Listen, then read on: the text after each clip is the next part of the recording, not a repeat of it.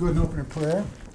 Lord, we just thank you for this day. We thank you for the opportunity to come together. We ask that you lead and guide in our discussion as we start looking at the second chapter of Revelation, and that you will bring out what you'd have us to learn. And we just thank you in Jesus' name. Amen. Amen. All right, Revelation chapter 2. We're starting on the letters to the seven churches. And this is something I developed a few years ago, which we'll pass out to everybody. Take one and pass Take it down. one and pass it down. You're back in school. The seven letters to the churches have a kind of a format together. It's each one starts with some description of Jesus. It tells him what he knows about the church. Then it says what he has against them for most of the churches, and also some encouragement for what they have, and then some gift that he presents to them. So that's the format of this, and this kind of breaks it down for you, and we're going to cover those as we go along and expand upon them as we go through this.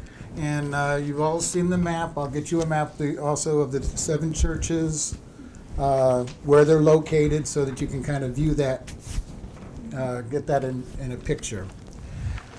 All right, so we're going to read.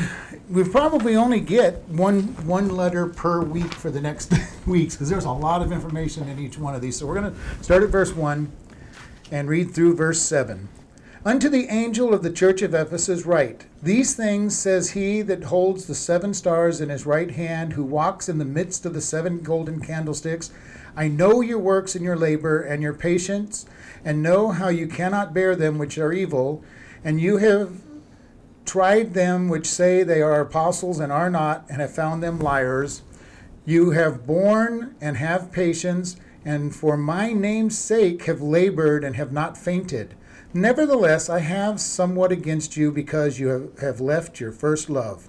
Remember therefore whence you are fallen, and repent, and do the first works, or else I will come unto you quickly, and remove your candlestick out of his place, except you repent. But this you have, that you hate the deeds of the Nicolaitans, which I also hate. He that has an ear, let him hear what the Spirit says unto the churches. To him that overcomes will I give to eat of the tree of life, which is in the midst of the paradise of God. All right, so we want to look a little bit at this letter to the Ephesians. And remember, we talked about last week just how people get up. There's many people who believe that these seven churches represent seven ages of the church. And there's some truth to that, because over the generations it's gone from a very hot, on-fire church and dwindled down. But I don't believe, as I said, I don't believe that that's true. I believe that they represent true churches with true problems. And in every age you've had churches, every age has had one, if not more, of these churches in them. And they can also represent our own very lives. Okay, not just churches in general, but our own lives can be pictured by this. And if you look at this, you'll probably see times where you'll see yourself in some of these churches in their description. So, keep it. I like to make it very personal, because I think that's what he's trying to tell people, not just these are ages. So, unto the church of Ephesus. Now, Ephesus, if you remember, that was the church that was the city that John was the bishop over. He had the overseeing of the church of Ephesus. Ephesus was in Asia Minor, right by the coast. It had one of the great seven wonders of the ancient world, and that was the temple of Artemis. Even though most people will say Diana, it's actually Artemis, which is slightly different than Diana, because the Greeks, Diane was fairly, even though a fertility god, was fairly chaste in the way that their worship was, and Artemis was a very licentious worship and display. So we want to keep that in mind. Ephesus was not a very good city in many ways. It was a city of refuge, though.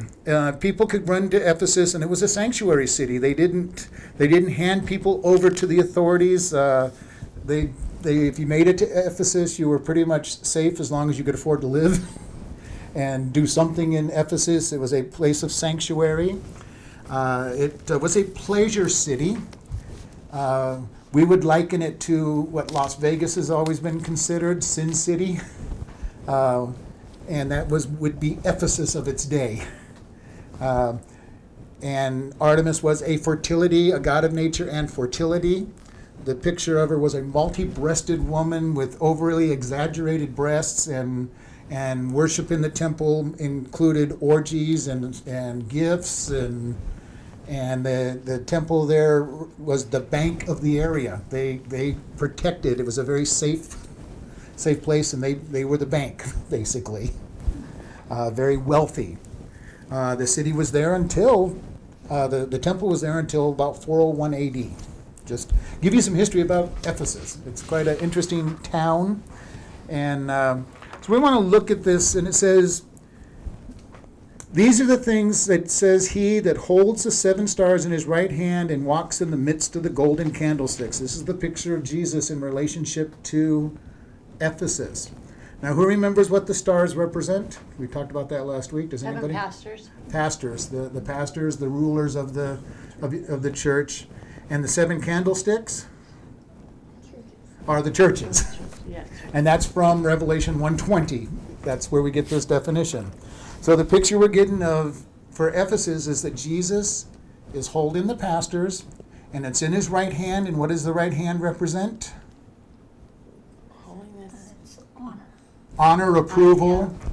Yeah. Okay, very good. And he's walking in the midst. And I love the word here for Greek and for walk. He is living amongst them. Okay, not just walking, but he's living amongst the 7 candlesticks, or living amongst his churches that are following him. And it's a very beautiful picture of the relationship of the church with Jesus when Jesus is there. And I don't know if you've ever been to a church where it's quite obvious that Jesus isn't there. I've been to some of those. You would just think if Jesus walked into that church, they'd turn him away because they're just going to do things their way, and there is no presence of the Spirit at all. And that's a sad place to be. But Jesus says in his churches, he's in the midst of them. And this is a very beautiful picture of who Jesus is. And it says, "I know your works." This know means to know by perception, to see, to touch, to handle. Okay, this isn't just I know a fact. Okay? And that could be somebody told me about something is the other type of know. Personal knowledge? It's personal knowledge. I know that this is a eyeglass case. Why? I've touched it. I've looked at it. I've seen it. You could tell me there's an eyeglass case on this table, and if I'm in the other room and not seeing it, I'm going to, yes, I know there's an eyeglass case, and I don't know what it looks like. I don't know if you're even telling me the truth, but according to what you told me, I know that there's an eyeglass case on this table. But when I'm in here, this word is to know. I see it. I've touched it. I've handled it. And this is what Jesus says. I know your works. I'm seeing them. I'm watching them. I'm not just being told of them from somebody giving me a testimony. I am right there seeing it. And I just want to bring that out because this is a very powerful form of know. It says, I know your works and your labor and your patience. And this works is literally the type of work, it means business, your enterprise, what you are doing. And it means literally, and his labor literally means to work to fatigue. Okay? These people he's saying, I know what you're doing, and I know how much you're laboring to get it done. All right? And he goes, I know you're working to the point of fatigue even. And that you're patient. And so there's a great commendation here for them. He knows they're working hard, that they're not giving up, they're patient. And he says, I know you cannot bear them which are evil. And for many churches in our day and age, they're willing to accept sin and not say that it's sin. There's a lot of people that are so worried that if they, there's a lot of pastors out there, they're worried if they say something's a sin that they might lose a bunch of people, so they don't call things sin. And he's saying, this is a church that called sin. It didn't mince words. It's that hates the sin. It doesn't put up with the sin. It's going to love the people. And we've talked a lot about how Christians will make that statement. You hate the sin and you love the person. Yeah. And the world, we've said it many times, the world does not understand that statement because in the world you are what you do. They don't make the separation between who you are and And what sin. you do. This can't be separated. So when we say that we hate the sin and love the sinner, they're looking at us like we're absolutely nuts. You can't do that. Okay? We look at somebody who says they're homosexual and say, okay, I know that you are a sinner. You can be a sinner saved by grace who is committing the sin of homosexuality. And the world says, well, they're just a homosexual. And they tie them together so tightly that you can't separate the two. When somebody's a drunk, we say, okay, it's a sinner that's saved by grace who's drinking too much. And the world says, well, they're sick, and you can't separate the two. All right? And how you approach the fixing of problems is a big difference when you don't separate the two. If you're trying to separate who they are, and you can't separate the fact that they're a sinner saved by grace and committing a sin, or even a sinner not saved by grace committing a sin, they're just a sinner committing a sin, or if you can't break those two apart, it makes it very hard to deal with, because they feel defeated because they are what they do in the world. And it says here that you hate the sin, you hate evil, and you have tried those which claim to be apostles and are not, and found them to be liars. In the early church, there were many people who claimed to be apostles. The church was just starting. They were going, I've got authority. I've got the teaching. And we even see it today where people will take on a title that they don't deserve. You'll get somebody who says he's a pastor and all they're trying to do is make money. I don't know why they're trying to make money as a pastor, but lots of people do. But they're not loving the people. They're not caring about the people. They're charlatans. They're not true. They're preaching it, but not doing it. Not preaching, maybe not even preaching the word. Yeah. They're preaching Yeah. what people want to hear to try to build a big church.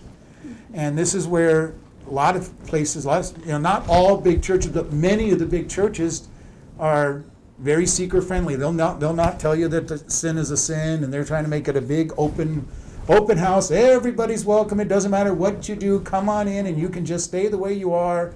Just give to our church and make us rich. Yeah. But there are many churches. There are some big churches that are still preaching the gospel. So I'm not going to condemn all big churches, but a lot of them are not preaching the gospel, not teaching that sin is sin, not speaking God's word. And the church at Ephesus was one of those that it spoke God's word. It says sin is out there. We're not going to put up with sin. We're not going to accept sin. And they were standing strong.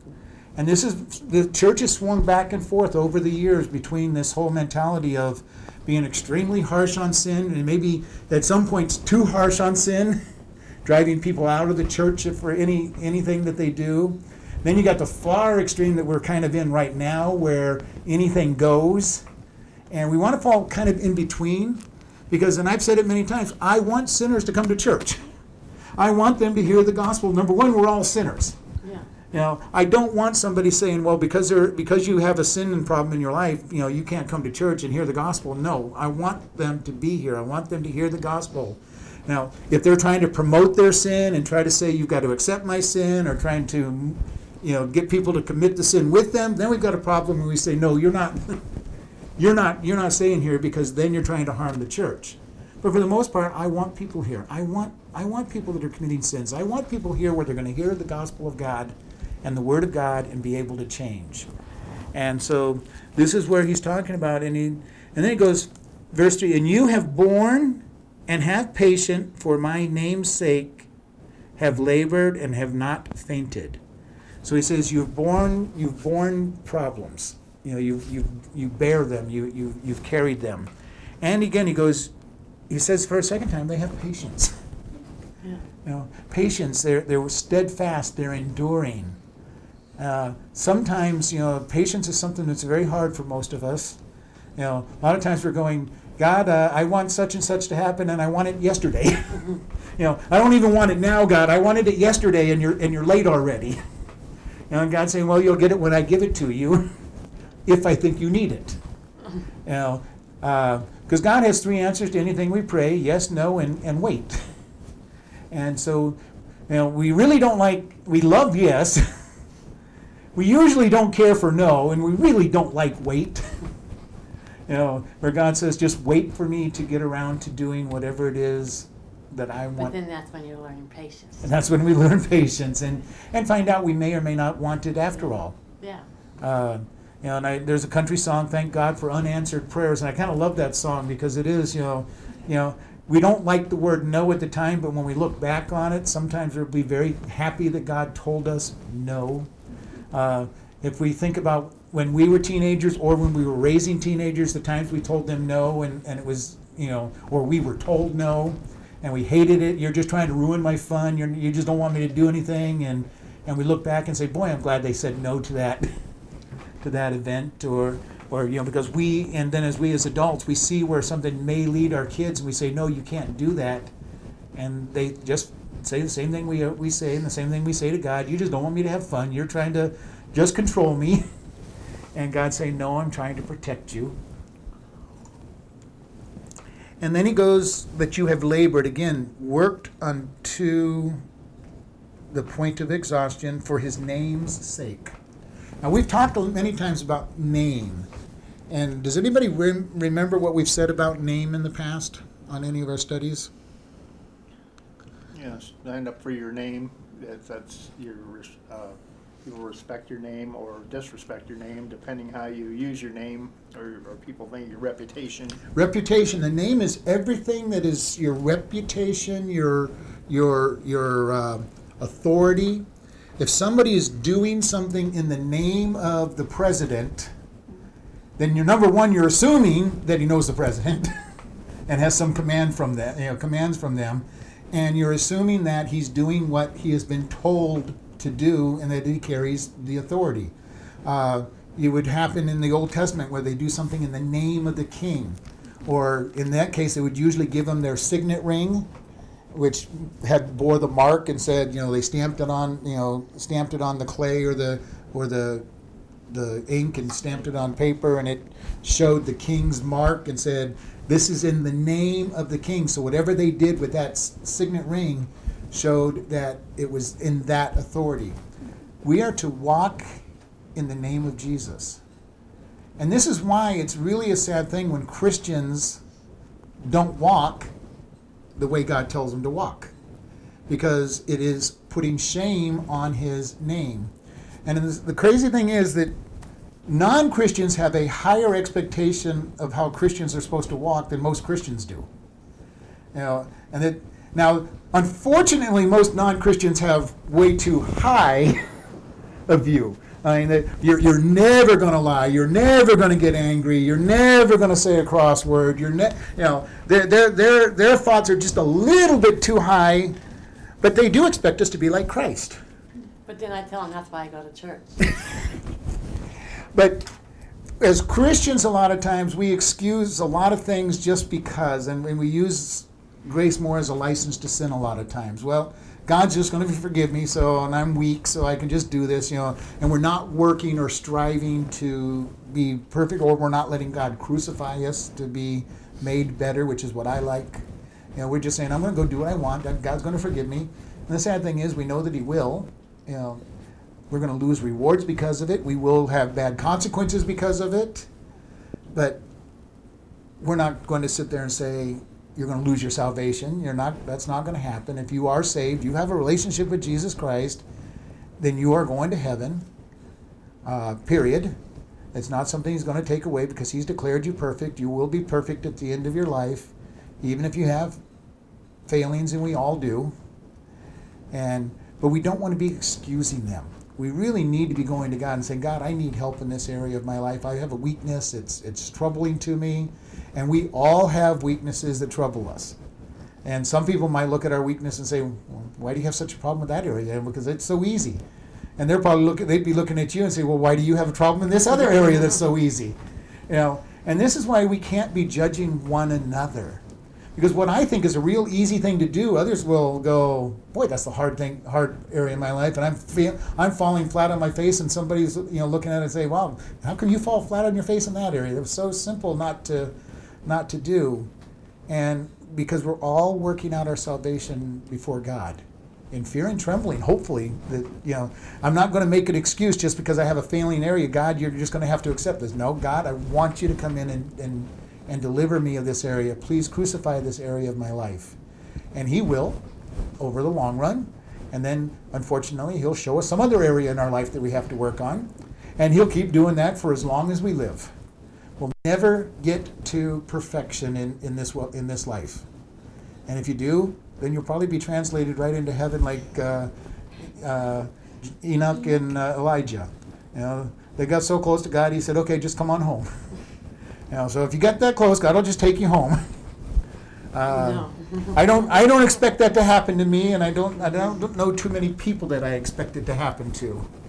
But he I would have says, to be born again totally different. but he says, you're laboring, you're not fainting. They're working hard. Now, unfortunately, sometimes working hard at something, serving God, can be just as bad as anything else because we start doing it in our own strength. God, I'm just going to keep doing this. And I used to be that way. God, I'm going to do these 800 jobs because they need to be done, and I'm dying, and I have no time to do anything else, but I'm going to, by goodness, I'm going to get it done. And you're dying, and all of a sudden you collapse. And that's not what God wants us to do. And I've said it over and over and over again. Find what it is that God's called you to do and do it. If it's just one thing in the church, do that one thing he's called you to do. If it's 4 or 5 things and you feel not pressured by it and you know you're called to do it, do the 4 or 5 things, but don't do them just because you think they need to be done. I've had pastors in churches that will complain they don't have enough nursery workers. And I go, I can solve your nursery problem real quick. And he goes, how? Close the nursery. My attitude is if you don't have people willing to do a ministry, then it's not important enough to do, no matter how important you think it is. Now, if you close the nursery, some people are going to volunteer real quick so that the babies aren't in the service screaming the whole service. But the whole point is, though, if you can't find people willing to do the jobs, then obviously the people don't think that mission, that particular ministry is important enough to the church to be doing. And that could be something as simple as Sunday school. I've had people really go crazy wondering how they're going to get their Sunday school teachers. And I go, simple, either combine classes and make big classes or get rid of the Sunday school. We can't get rid of Sunday school. Well, I don't know. I don't see any place in my Bible that says you have to have Sunday school. I see places where it says have Bible studies, but it doesn't, and I really, believe me when I say that, I love Sunday school. I think Sunday school is very important because it's a way to get, interaction in a small group. I think it's very important to do. But by the same token, if you can't find somebody to do it, then obviously the church doesn't think it's important and you just don't do it. And this is what's important because we don't want people doing jobs that they're not called for. And there's many different reasons for that. And believe me, I used to do that when I was in my 20s. I did it. If something needed to be done, I did it. I just filled it. There's 2 problems with that. Number one, the person who's filling it that's not called is probably going to get burnt out. And they're going to get angry about doing it because they're the one doing it. Nobody else is stepping up to do it. The second problem is the person who is called to do it looks around and says, well, I thought I was supposed to be doing this job, but somebody's already doing it, so and then they end up not doing anything. So you have a 2-way street. You have one person who's frustrated because they're doing something they're not called to do, and you got the person who was called to do it saying, I don't know what's going on here, so I must not be hearing from God, and they don't do anything because what they were supposed to be done was already filled by somebody who's not supposed to be there. So my goal, my advice to people is, and it's a very simple statement: a need is not necessarily your call. Talk to God. Ask him what you think you're supposed to do. I've been in churches where I've been in kind of an assistant position without any title or anything, and people go, I think the church needs to do such and such. I'm going, that's a great idea. When would you like to start it? I'll help you get it started. Because obviously, if they think it's important, they're probably the one that should be starting it. Very few people take me up on my offer to get them started on it. But it really is. If they're the one that thinks it's important, they've got the passion, they've got the call, and they'll be gifted by God to get it done. And I was more than willing to help them get a budget and get them started, and I'd even help them start it with my administrative skills and everything, because I came from a church that was like that. I think we should be doing such and such, and the pastor will go, okay, let's get it started. You're in charge. And I have no problem with that. If somebody wants to be the one that runs it, because, I have plenty of jobs. I don't need any more jobs. I teach a lot and I administrate a lot of different things. Even in a small church like this, I don't need any more missions to do. But if somebody has something they want to do, I'll be more than happy to get them started and help them get started and find money, and pray about the finances on it. But, and we've had people that say, well, we should do such and such. Great, let's get it done.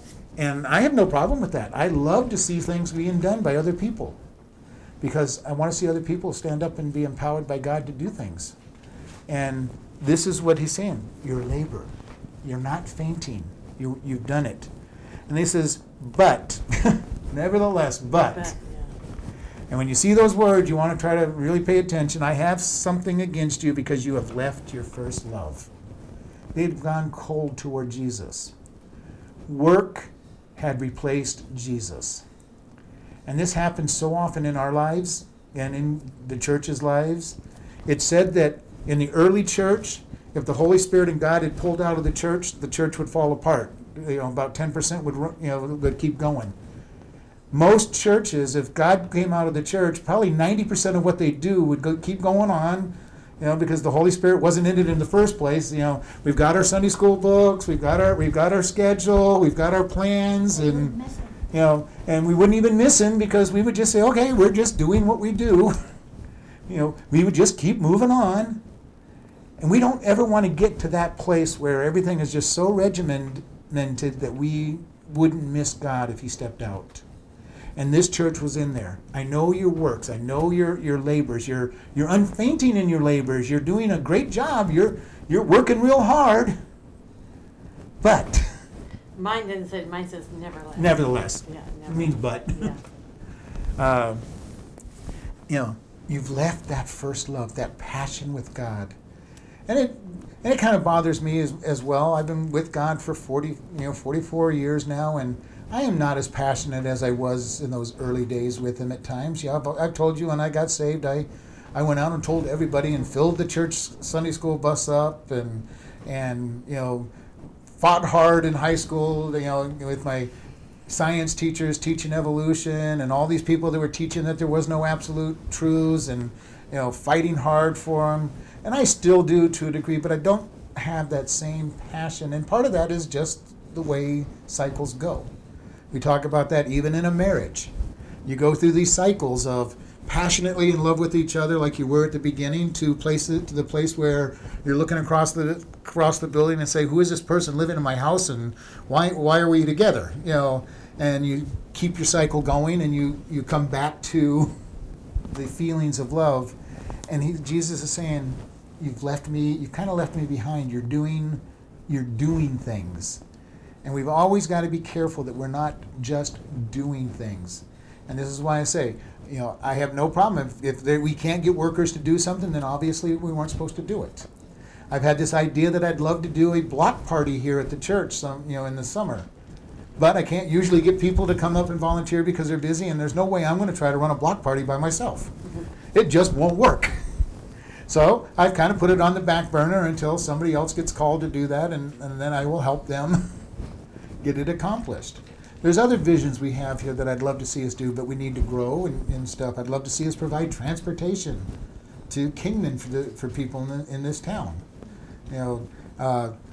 That takes us growing to a certain point so that we can afford to pay drivers and a van and maintenance the van and insurance.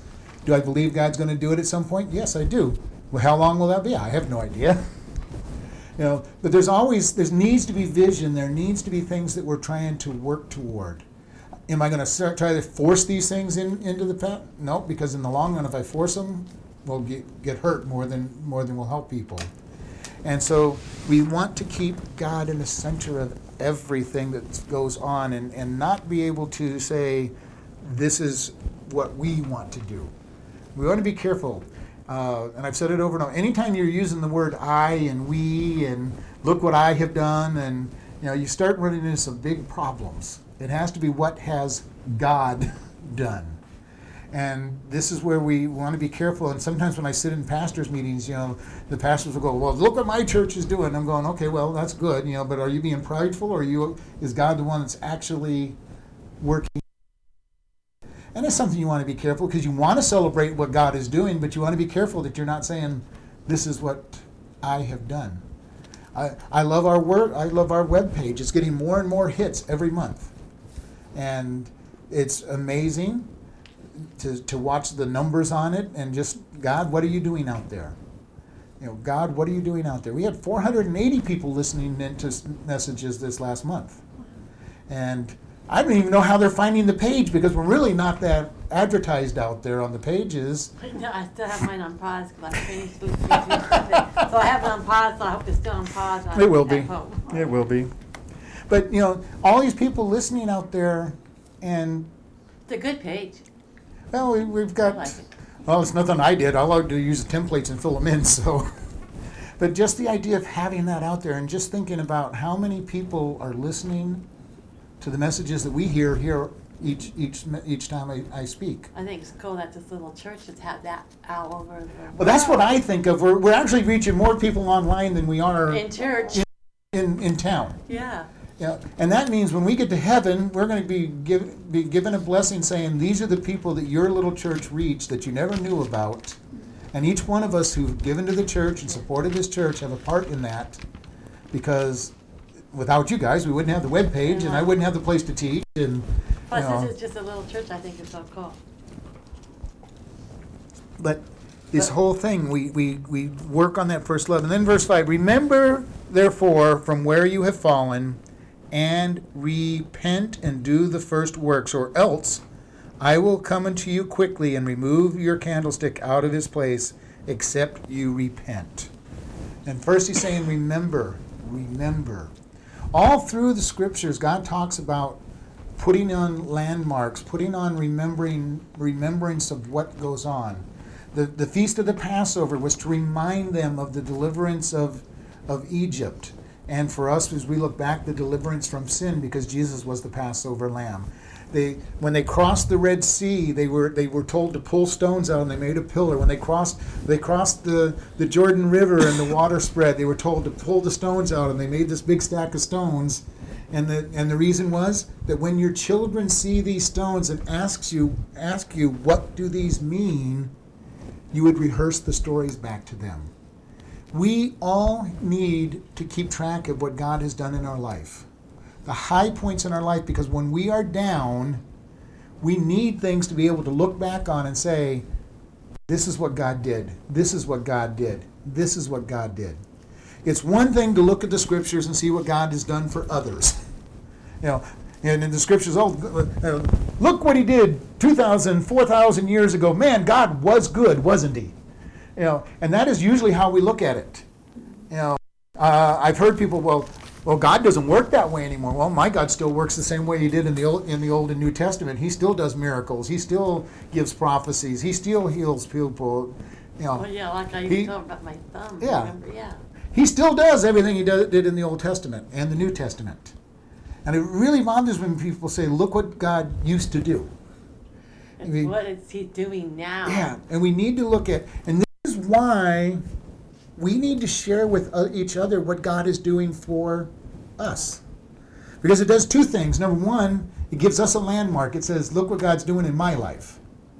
Okay? And I need to keep marking those. God did this, God did this, God did this in my life. And it's also good that when we're sharing with others, that you get to find out God is still working.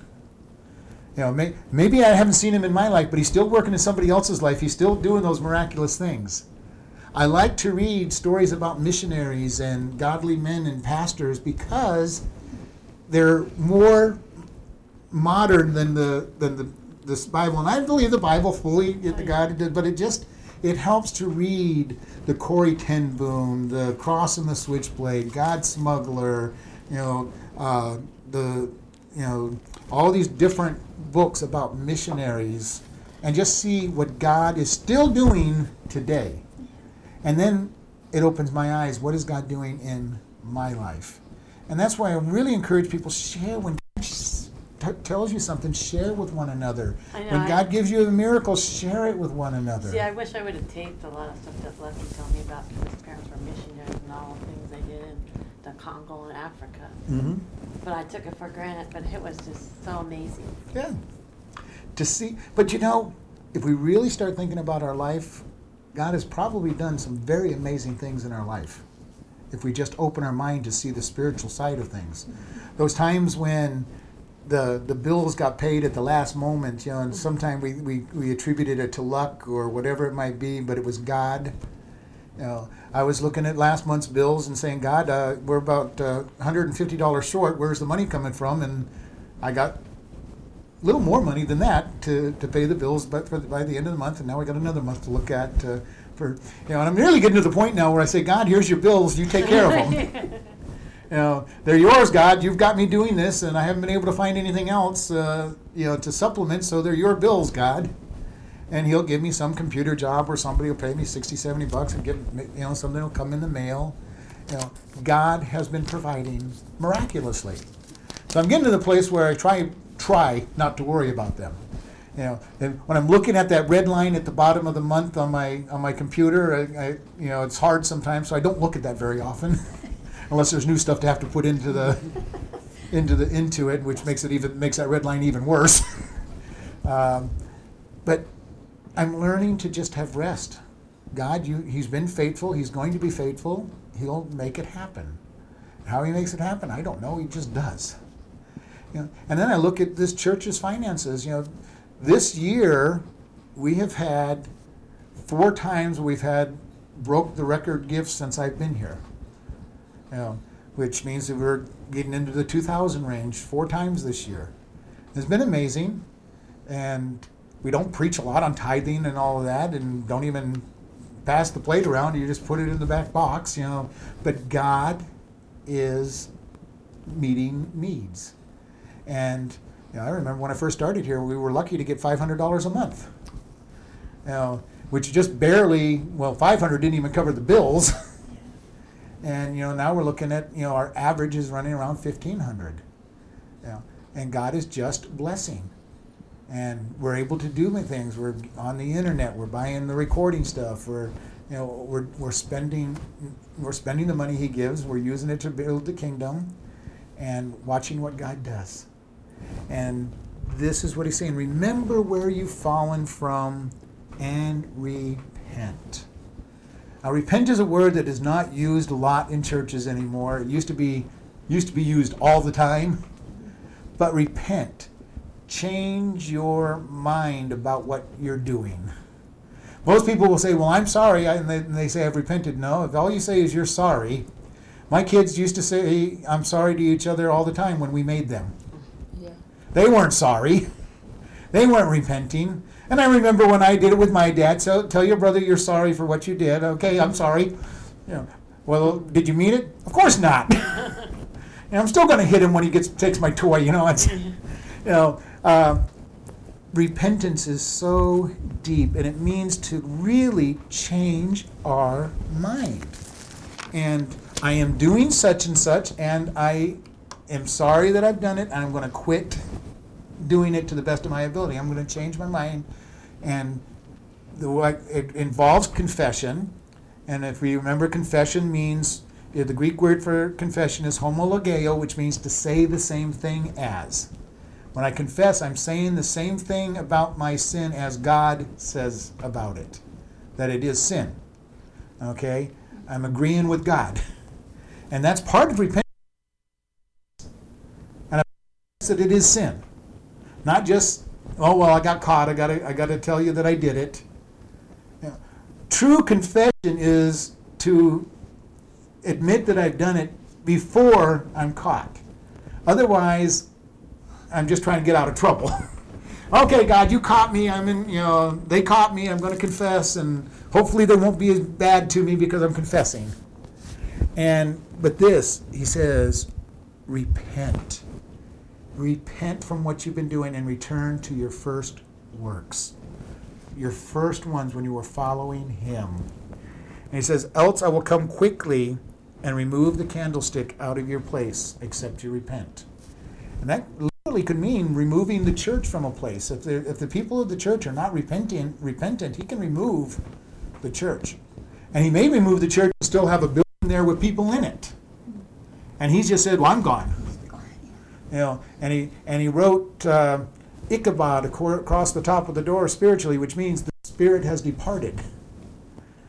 You know, and that is, and you can feel sometimes if you go into some churches that they have Ichabod written across their door. There is no spirit in that door, in that building. It's just people doing their thing. And this is going to be the sad thing when the rapture occurs. There are going to be some churches in this world that aren't even going to know the rapture occurred because so few people of their church have disappeared. Because there are a lot of people that don't know God. There'll be some churches that will be practically empty. People will come to church and go, where is everybody? And other ones will have nobody gone, and those will be the ones pointed when people are saying this was the rapture. I'll go, no, look at the first church of the world over here that is full. None of them disappeared. They were a Christian church, supposedly. and they're still full. Their pastor's still there. Their deacons are still there. Their teachers are still there. And we need to come back to our first works, the first love. And otherwise, God is going to remove the candlestick. He's going to remove the church. And that would be a sad thing to have happen. And I never want to see any church that I'm involved with have that happen. But if it was to happen in a church that you're in, if you're following God, He'll have taken you out of the church before that happens. And people have asked me, well, what if this pastor's a really bad pastor and they're not a good shepherd? I go, well, then go to another church. Well, what about all the other people there? If they're spiritual, they'll leave and they'll find another church, and he'll be left there with all the dead people and to a bunch of dead people and have a dead church. And that's really how I've always felt about it. You know, God will take care of any false pastors. He'll take care of them, and He'll protect His people that are spiritual. He'll remove them from those kind of pastors. And remember the false prophets. And false prophets, and in Jeremiah, all through many places in Jeremiah, God says, "I will deal with the false shepherds, the false pastors." And verse 6, but this you have, for you hate the deeds of the Nicolaitans, which I also hate. Now we're going to try to figure out who the Nicolaitans are, and we'll tell you, number one, nobody knows. Later on in Revelation, we are told that the Nicolaitans followed the doctrine of Balaam. Okay? And I'm not sure if anybody in here remembers who Balaam is, but in the book of Numbers, Balaam was a quote-unquote prophet of God, and when he cursed somebody, they were cursed, and when he blessed them, they were blessed. And this king called Balaam, and he says, I want you to curse the Israelites that are coming near my land, because when you curse them, they are cursed. And Balaam went to God and said, shall I go? And God said, no. And so he said, no, I can't go. God won't curse them. And the king sent another group with more money to Balaam, and Balaam said, well, let me go to God and ask. And God said, no. And he called him and saw from another high hill, and God said, no. And then on the third time, Balaam said, well, basically was telling, he had a heart that I want to go, and God told him to go. And that's when the donkey talked to him and said, and kept trying to run off the path, crushed his leg, and he started beating the donkey. And he had his conversation with the donkey, which always has blown my mind, how somebody could just have a conversation with a donkey and not even think it's strange. The donkey asks, why are you beating me? And he answers him, and sees the death angel waiting for him. And God reiterates, you're going to say only what I tell you to say. I think that's just scary enough with the talking donkey. And Mr. Ed talked on television. yeah. And then, as he went there, he didn't curse Israel. And to get his money, he told the king how to bring Israel down. And what he told the king was, send your beautiful women in there, have them intermarry with your people, and send your good-looking guys in there and intermarry with their daughters, and bring idolatry into the camp. Okay, so if that's true, and this is what most of the early church fathers believed, basically the doctrine of the Nicolaitans is to just go out and sin without consequences. And the idea was that because you're saved, because you're washed in the blood, because Jesus died for your sins, you can go out and do whatever it is you want to do. And you're still going to go to heaven. And for those of us who teach you can't lose your salvation, there are many people that teach, and that is exactly what we're telling people. And my answer is no. If somebody is truly saved, they're not going to go out and sin without conviction and just because they want to sin. If they're truly following God and they have a relationship with God and they go out and sin, God is going to convict them, and they can't go out and just live in sin. But this is what many people who teach, that you can't lose your salvation. That is what we're accused of. We're accused of being Nicolaitans. There's a particular church group out there, whether they're Christian or not, I won't get into, but they accuse all of the other churches of being Nicolaitans because we believe that you're, and then God will deal with you, and they believe you have to follow all the rules and laws that God gave you, or you're not saved. And that means dietary and worship on Saturday and don't eat the stuff you're not supposed to eat, and don't do this and don't do that. Because obviously Jesus never fulfilled the law when he died for our sins because he just couldn't do it for whatever reason, and they go, we're Nicolaitans because we don't emphasize that you must follow the laws. And the problem is they don't follow the laws either. They try, but they still break all the laws, and there is no second sacrifice. If you're not going to believe that Jesus was enough, you're out of luck when you fall. Because there is no second sacrifice according to Hebrews 6. And that where Paul says, if it is true that you can do this, and you fall, there is no second sacrifice, no coming back. And that if in Greek is if and it cannot happen. Okay, but he says if and it can't happen, and it did, this would be the result of it. And so we want to be careful. The Nicolaitans, in that it means to conquer or destroy the people. And this is what Balaam did. He taught the king how to destroy Israel, and they went into deep sin because they intermarried with all these practicing idolaters and got into idolatry. And the Nicolaitans would be that same. It is mostly believed by the early church fathers that that's what they did. They brought in what's called antinomianism, which means you're good. Jesus saves you, and then you can do whatever you want. And doctrine. Yeah, it's a false doctrine. So we want to be very careful with it. And he says you hate those that are teaching this, and we need to hate those that are teaching that kind of stuff because it is false. This is the Judaizers that came in behind Paul all the time and said, Paul's message was great, but you need to be worshiping on the Sabbath. You need to not eat meat offered to idols. You need to do all this stuff, and Jesus was great, but okay. And we want to be very careful if you're around people that are saying everything about Jesus was good, but you need to do. And as soon as you hear that but, you're in trouble. And this happens even in good churches. Jesus was great, but follow these rules to really a really good Christian. You're not going to lose your salvation, but if you really want to be a good Christian, here's your rules to follow. And if you're getting that out of somebody, you're looking at the problems, because each one of us are going to be given things that we can't do by God. And the key to this is, I'm not going to go out there and write a list of everything God's told me I can't do and say, here, this is what you got to do to be a good Christian. Because it won't mean anything to you guys. It's what God told me I have to do. And each one of us could sit down and write the rules that God has said, these are the things I can't do. If you've been following God in any way, shape, or form, He's going to give you things you can't do. That if you try to do, you're going to be under conviction and say, wow, I just can't do this. But it's so sad when I know some people that are away and you cannot change them.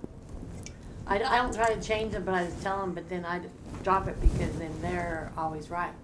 God's the only one that can change them anyway. I know it. It's as I've said, in my early days of my marriage, I kept asking God to change my wife, and He changed me, so I've just quit. I've skipped a step and said, God, change me. Yeah.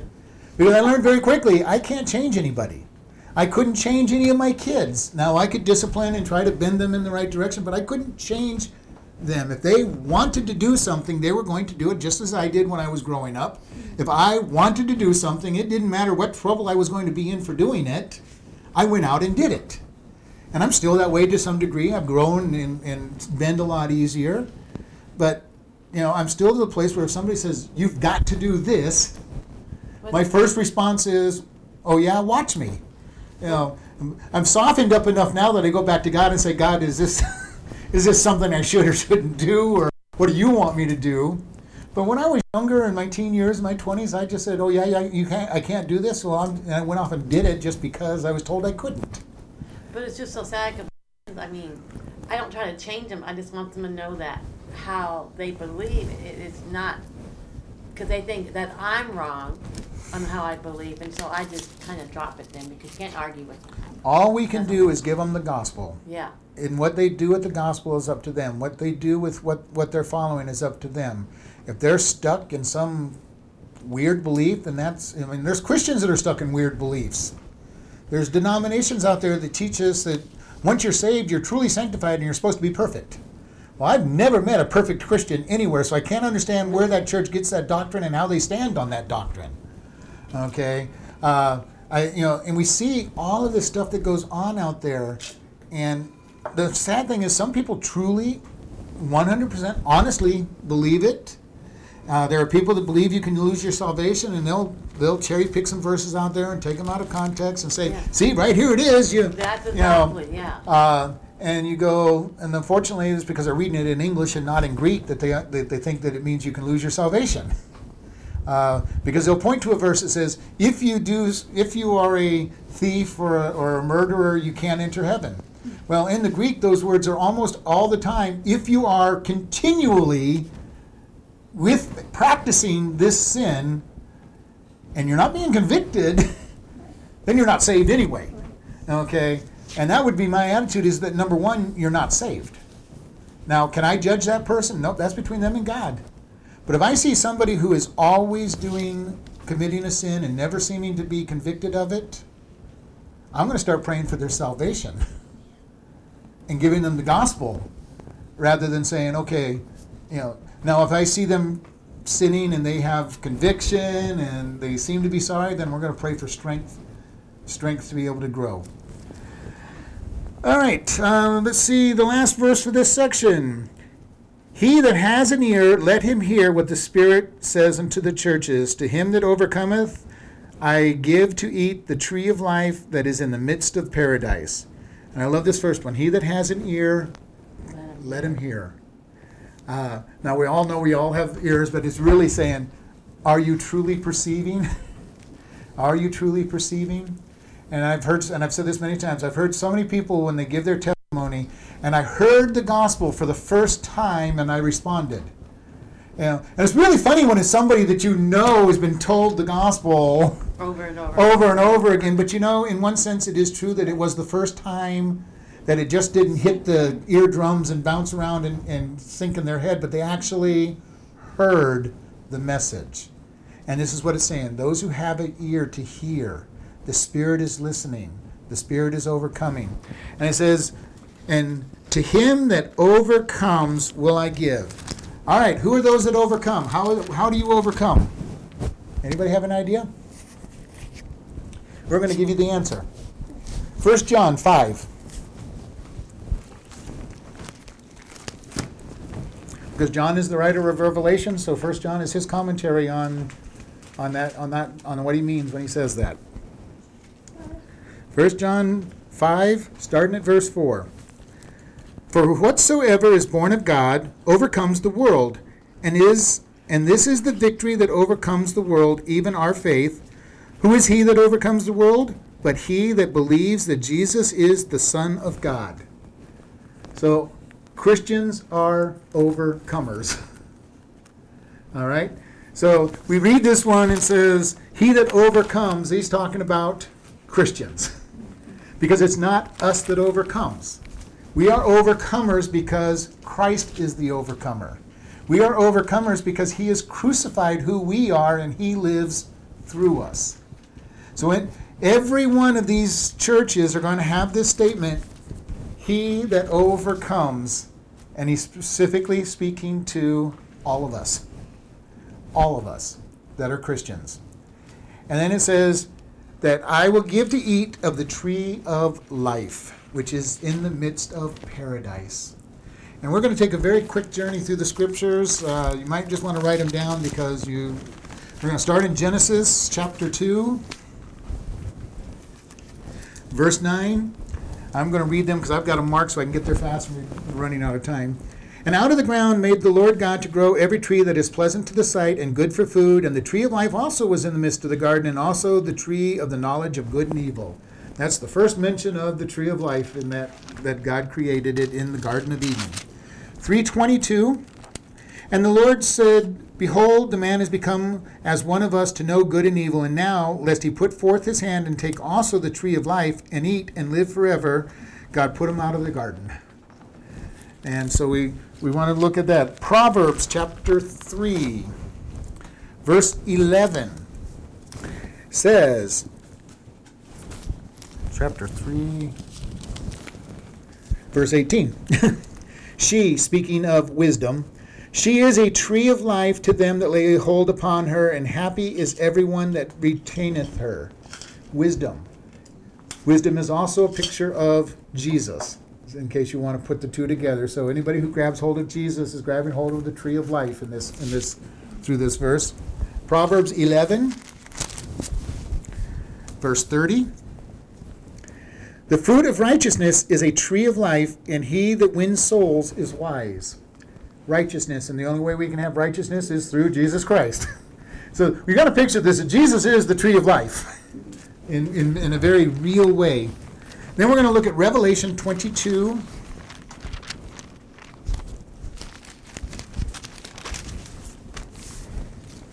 And we're going to start at verse 1. And he showed me a pure river of water of life, clear as crystal, proceeding out of the throne of the God and of the Lamb.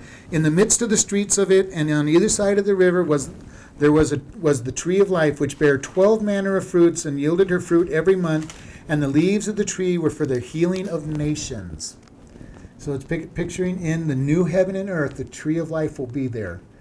And just as a curiosity for you to think about, it says that the tree of life with the new heaven and earth yields fruit every month in its season.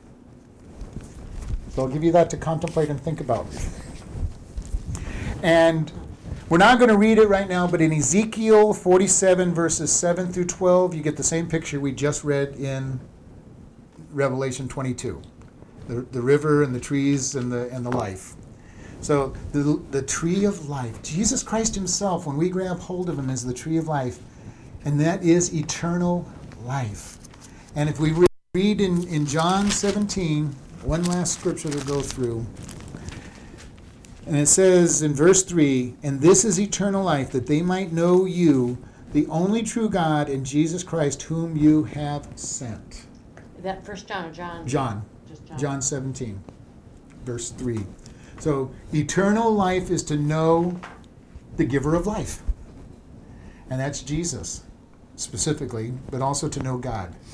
So it's just a very powerful thing, and it says when we're overcomers, we are given the right to eat of the tree of life, and we'll be eternity, being alive, in peace and joy. And we are done at the moment, so let's close in prayer. Lord, we just thank you for this day. We thank you for just your love, your care for us, and just showing us what we are to do. And we just thank you in Jesus' name. Amen.